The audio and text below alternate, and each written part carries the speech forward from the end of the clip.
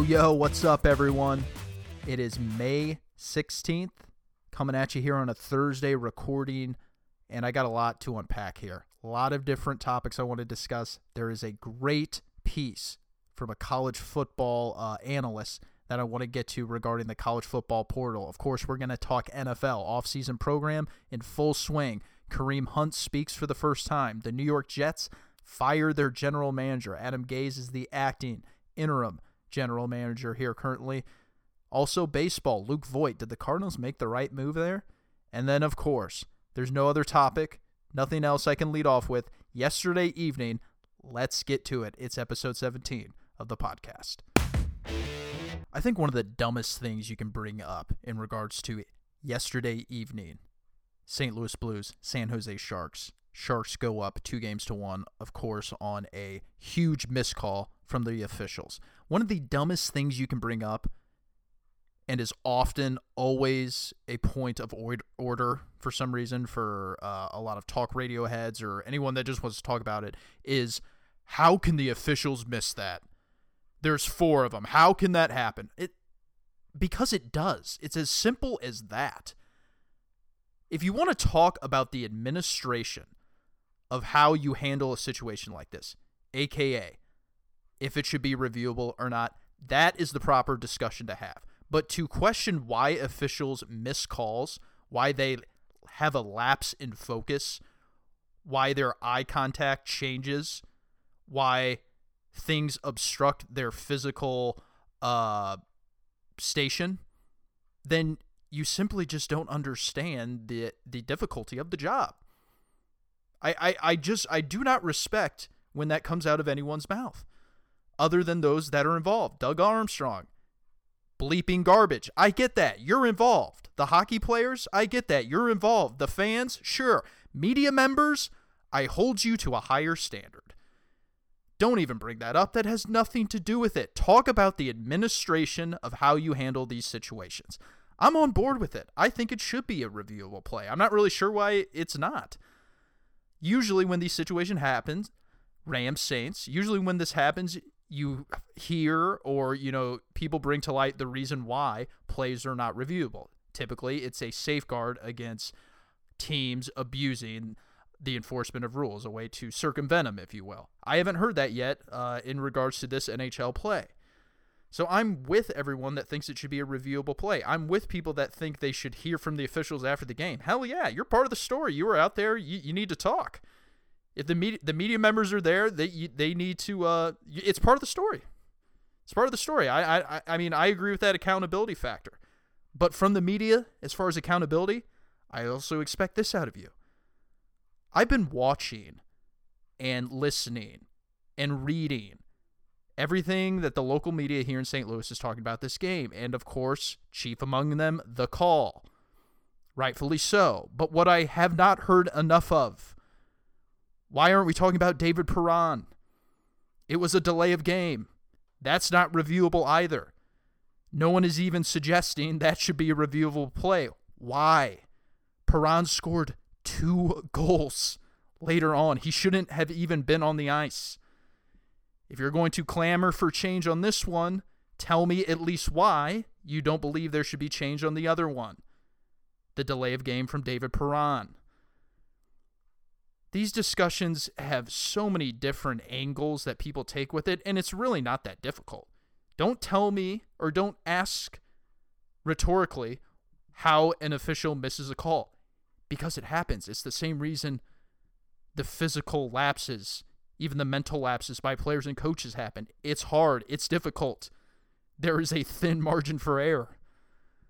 Don't ask that question. That's just dumb. I'm sorry.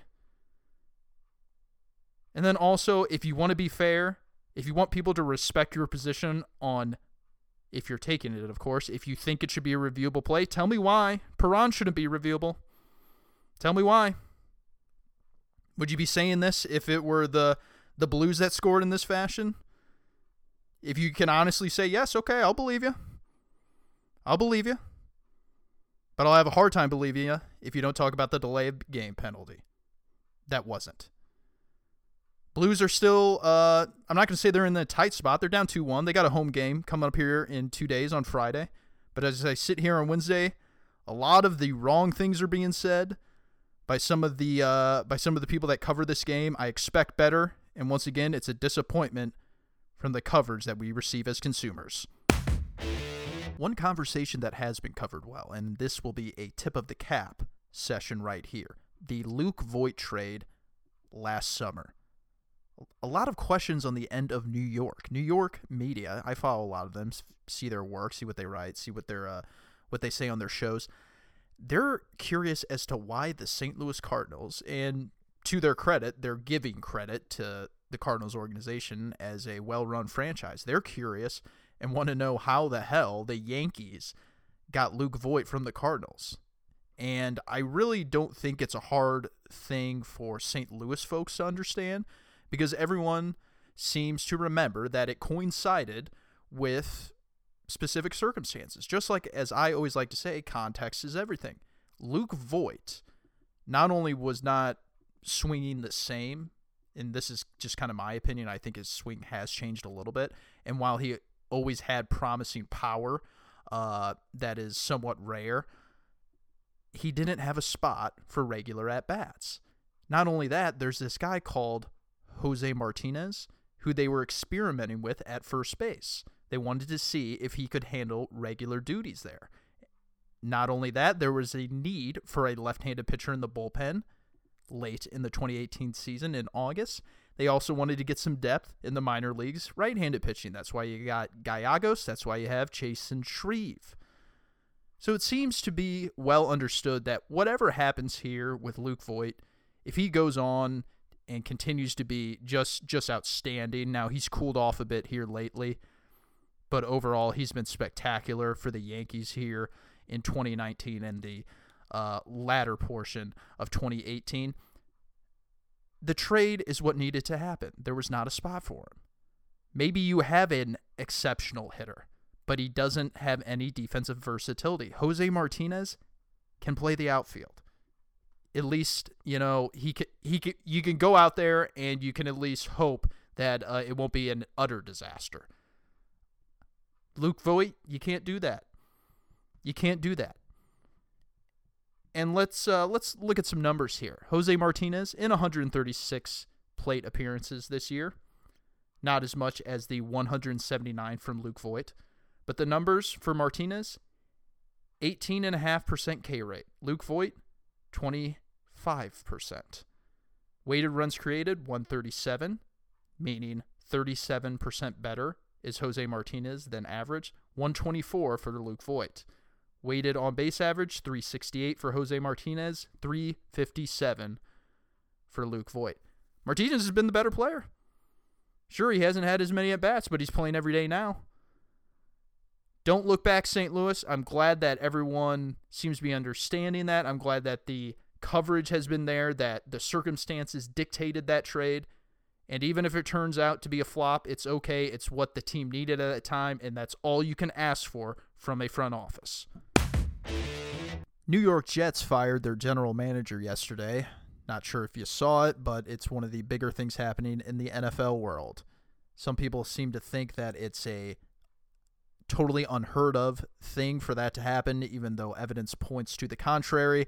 And once again, your satirical 30-year-old writers over at the pop culture / entertainment / sports / rapper, whatever, they're just throwing shade. They're coming out in droves, as I tweeted out. Just unbelievable, the coverage that you get with some of these things. What can I say that will just make people laugh? What can I say that will just drum up the most interest? Be damned giving any perspective of why this move was made. It's not unheard of for a general manager to get fired this time of year. In fact, it happened to John Dorsey prior to 2017. What happened to the Chiefs? They made the playoffs. It also happened to the Carolina Panthers before that year. What happened? They made the playoffs. People throwing shade at the Jets. Oh, they're dysfunctional. They always have been. I seem to remember 2 AFC Conference Championship game appearances. Did they win them? No. But that's still a pretty high level of success. That was years ago. The Jets have not always been dysfunctional. And in fact, people were praising the moves from the Jets that they did in free agency. Field Yates, a trusted reporter, and he's just that, he's a reporter. Even he got in the mix throwing shade on Twitter. He tweeted out, the Jets' plan recapped. 1. Let Mike Maccagnan run a free agency period in which they spend $191 million on Le'Veon Bell, C.J. Mosley, Jamison Crowder, and Henry Anderson. Number 2, let Maccagnan run a draft in which they had the number 3 pick. And number 3, fire Maccagnan 3 weeks after the draft. Hey, Field, this is your opportunity to gain some momentum, to gain a little more respect, and point out the reasons why you fire a general manager after the draft. And the reason it does happen and it's becoming more popular is because you don't have time to put together your own scouting staff under those time constraints. I'm talking about if you were to do it after the regular season.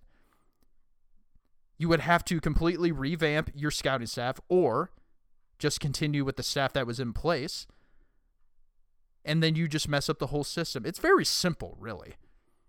It's choosing stability over the unknown and keeping in place and understanding that maybe you don't like how you've delegated. If you're Chris Johnson, the owner of the New York Jets, maybe you don't like what's going on, but you understand that change will only sink you deeper. And in a draft, when you have the number 3 pick, a pick that you basically have to capitalize on, it's better just to go with what's in place. And let's just remember, if there's one thing that Maccagnan has done is he's nailed the first round picks. Everything else he hasn't been so great at. 5th, 6th, 7th round, I've looked at those and I'm just like, this is why you don't win. This is why you don't win, because Maccagnan can't supplement the roster. He is terrible at the waiver wire. What he has been able to do is pick some free agents that are pretty good. 2015, he did that under the mandate of then owner Woody Johnson, Chris's father. He was ordered to go out, spend in free agency, and he did that. He got Skrine at cornerback, and they got a whole bunch of defensive players. They made a push for the playoffs. Of course, it ended with Ryan Fitzpatrick throwing an interception in Buffalo. But what he's done is that he's proven I know who to spend on in free agency. And then, of course, I can nail first-round picks. So, with that being said, since we have free agency right after the season, since we have the draft and we have a number 3 pick, I'm just going to let Maccagnan, this is Chris Johnson thinking, I'm going to let him run the draft. I'm not going to worry about who my next hire at GM is. Maybe he also just wanted to test out whether Gase and him could get along. My guess is that he probably didn't think it could work. Gase was his guy all along. Maccagnan knew that if he wanted to stick around, possibly that he just had to live with Gase. It's really simple why you fire a general manager later. You don't want to screw up an important part that is eminent for your franchise. The Jets had damn near $200 in salary cap space. They needed to capitalize on free agency. Maccagnan has competently displayed he can do that. First round picks, he's nailed them. Chris Johnson chose to stick with what he had. It's really not that dumb. It's actually pretty smart on his part. And not only that, there weren't really a lot of great options to choose from for general managers this past offseason. Not a whole lot of movement there. A lot of guys, as far as front office executives, have learned they're not just going to pounce at any one job immediately. They're going to stick with an organization that they've been with for longer, learn more, and then pounce at the right jobs when you have the owners that don't change on a whim. Some executives aren't just going to pounce for the Cleveland job. They're not going to do that because they know how those owners operate. Now, Cleveland, as we all know, is a more prosperous place to be currently, but as we all know, it wasn't that good for a long time. Scott Pioli has now just stepped down from the Atlanta Falcons. He is the assistant GM to Thomas Dimitroff. It's not that uncommon for these shakeups to happen now. Kevin Clark of The Ringer, Field Yates, ESPN, people just laughing at the Jets. Yeah, okay, you keep doing that. Keep telling the fans and feeding into what they want to hear. Don't tell them what they need to hear. Don't inform them on how things operate. And we'll just continue to wonder why teams and fans continue to further distance themselves. and why fans don't understand the team and the team don't understand fans. It's because the media, the conduit, is not doing their job. Big news in the NFL today. Patrick Peterson will be suspended 6 games for performance-enhancing drugs. Just a big, big blow to the Cardinals and their defense. Some of these suspensions, some of them aren't as big a deal as others. You know, Julian Edelman was one that wasn't as big of a deal to the Patriots, but this one of the Cardinals, Patrick Peterson, where they currently are, their defense, I mean, they don't have any elite-level players besides him. Jordan Hicks is a good player. They just signed him to a 4-year contract, but that guy's hurt all the time. You can't really count on him. That's why I was thinking he would take a 1-year pillow contract, because I think it was all that would be offered to him. Cardinals gave him 4 years, and while I think the talent and when he plays, his production warrants that, it's just it hasn't been enough. They're very young. They're young all over on that defense. This is a really big, devastating blow. And while I don't think the Cardinals were going to make the playoffs this coming year, you can pretty much just throw it out the window now, because I don't think the better part of their schedule early on is going to be in their favor. Now, the one caveat is that if this offense can really click and have Kingsbury's offense down from the get-go, which it's pretty much all new players, it's new coach, it's obviously young quarterback. That's why I don't think it can happen, but offense definitely plays earlier in the season to defense. So there is that caveat, but man, Patrick Peterson. Unfortunately, we don't learn what he tested positive for or what's even on the banned list. That's why this is just kind of a quick side note as far as like why baseball performance-enhancing drugs is kind of a bigger deal, is because you know the list. Like you can go and like look at the list of the banned substances for baseball. Football doesn't disclose that publicly. That's why subconsciously I think a lot of people don't care, because they're just like, oh yeah, I don't know the substances. I mean, a lot of this is just permitted that otherwise would be not permitted in baseball. So I think that is a contributor of why, as far as baseball, people don't like it, or, you know, there's just more uproar when someone tests positive for PEDs. But, you know, unfortunately, we don't know what he tested positive for. A future Hall of Famer, perhaps, and Patrick Peterson. The word shutdown corner gets thrown around a lot. I remember Josh Norman, he got that label far too soon, and now we see that that was indeed true. He's just his own corner. Not really that great. Can't play man. Patrick Peterson is a true cut off half the field. The quarterback doesn't even look over there because his receiver is manned up with Patrick Peterson. This guy can do it all. I think it was AJ Green that I read. He came out earlier this week, said he's the best corner in the game. I thought so too. I thought Jalen Ramsey was entering territory of shutdown corner. However, he didn't play so well this past season, but he's got all the talent in the world. He's got all the skills in the world to be there, and ultimately I think he will one day. But a sad day for a good player that we're not going to be able to see, and definitely a sad day for the Cardinals. This will impact them greatly, and I think they'll get off to a slow start at the beginning. I could see them being the team that finishes hot once they have it all together, and the team that will have high aspirations in 2020. Interesting article that I came across. I was on the Twitter timeline, and someone that I followed had quoted it or linked to it, and I checked it out. It's in regards to college football. The player portal, as they call it, basically where players can submit their name and basically try and qualify for transfer eligibility immediately to a different school. A lot of players have been doing it, and it's drawn a lot of attention from the media to ask the coaches what they think about it. And the coaches had some, you know, fairly honest assessments of what they think about it. And overall, they don't like that a kid is basically almost immediately turning at the first sign of trouble. That's what you got from Kirby Smart, Georgia head coach, and that's kind of the angle he took from it, because he seems to be wanting to hit home to players, specifically the young ones that don't play right away. Hey, you don't just bail on the first sign of trouble. And overall, I totally agree with that, but I mean, what you have to understand, what I would have liked to hear him mention is that, hey, coach, some players aren't bailing for that reason alone.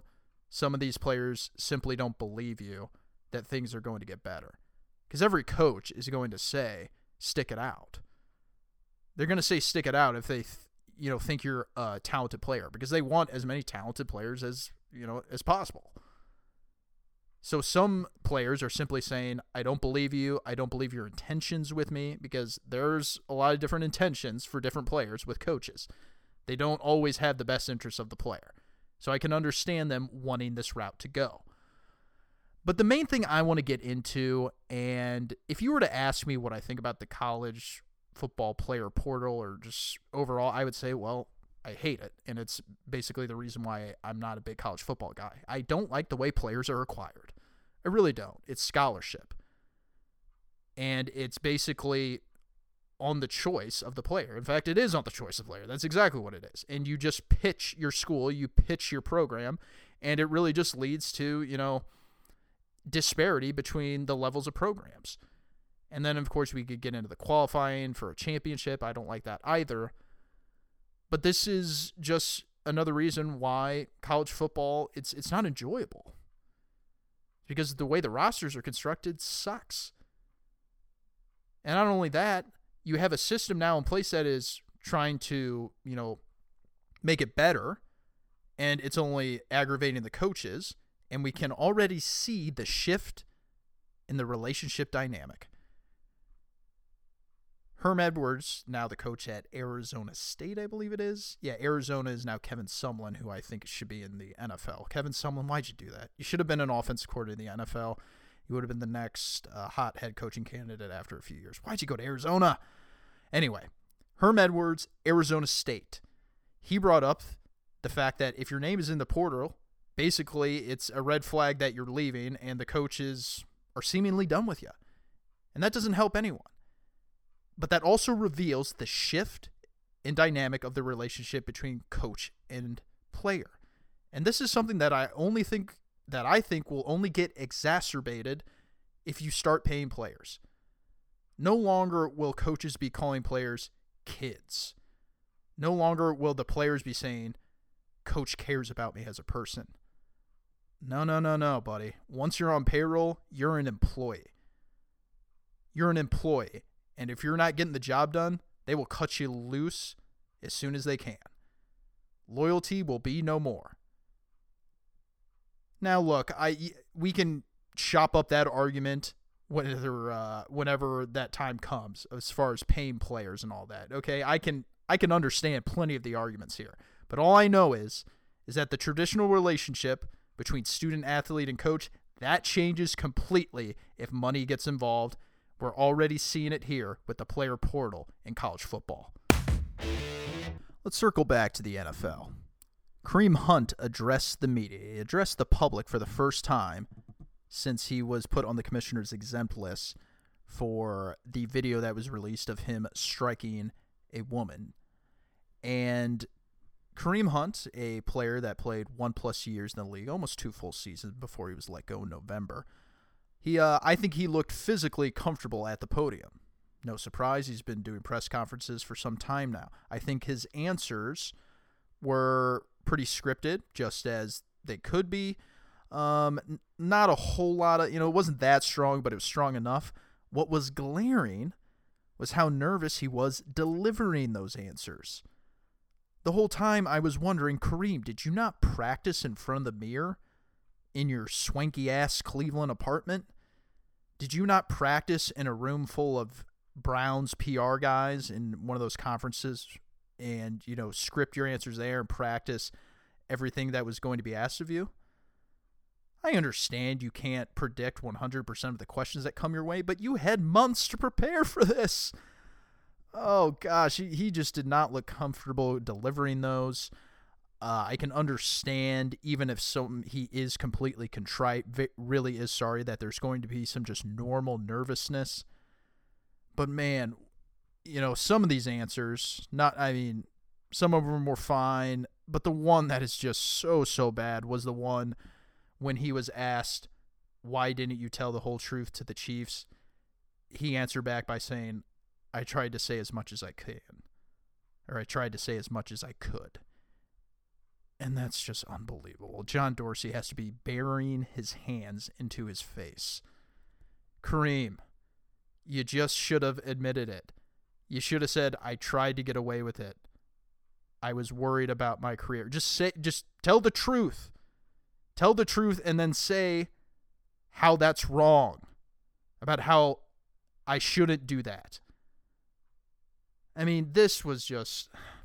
The guy lied about a moment that he lied. That's exactly what he did. He lied about lying. And, full disclosure, I was with the Kansas City Chiefs in their front office when he was let go. And I just remember that day, everybody was on eggshells. It was a day that was really just, momentous in the change of the season. And, I don't believe that Kareem Hunt is a likely two-time offender of domestic abuse. I think that he was obviously intoxicated on this night. I think he was triggered by something that the woman said. Now, I believe it is said to have been racist, if I am remembering correctly. And if that is true, I can understand his fury being at those levels. Acting on it is completely unacceptable. So, with that being said, while I think the discipline, that there should be discipline, I don't think this is a likely behavior repeat, in my opinion. The trouble that I have with Kareem Hunt and why I would not have signed him if I were John Dorsey and the Browns is that he lied to his previous organization. He sat down, looked him in the face, and just didn't tell him the truth. He didn't tell him the truth. And he obviously didn't have a grip on just how precious his job is. You play running back, dude. Yeah, that's the most dispensable position on the team. Yeah, you're talented. I get that. I think he won the rookie rushing title, rookie of the year. That was 2017. I don't think he won that. I can't recall. But guess what, man? The Chiefs were just fine after you left. Damian Williams, yeah, he got a contract extension. Just not another good day, in my opinion, for Kareem Hunt. Not another good day. Not a good start to his Cleveland media connection there. Should have just been honest. Should have just said, I tried to save my career. I shouldn't have done that over the sake of being honest with others. And he dropped the ball there, and we'll see how his Cleveland clear goes from here. That is going to do it for episode 17 of the podcast, everyone. Thank you for tuning in, but here is what I need you to do. I need you to hit up the text line, 816-226-7483. I want to know what you think about this Blues play. Should it be reviewable? What am I missing on it? What are your thoughts overall? Hit up the text line, 816-226-7483. It's also in my bio. You can find that on all social media, at Pete4C. That's number 4, letter C. Hit me up there. Slide up in those DMs. Let me know what you're thinking, what you want to hear about, what you want to say to me, any questions, comments, concerns, anything that you have to say to me. I'll answer right here on the show next week. Go ahead, hit me up there. Until then, have a great rest of your week.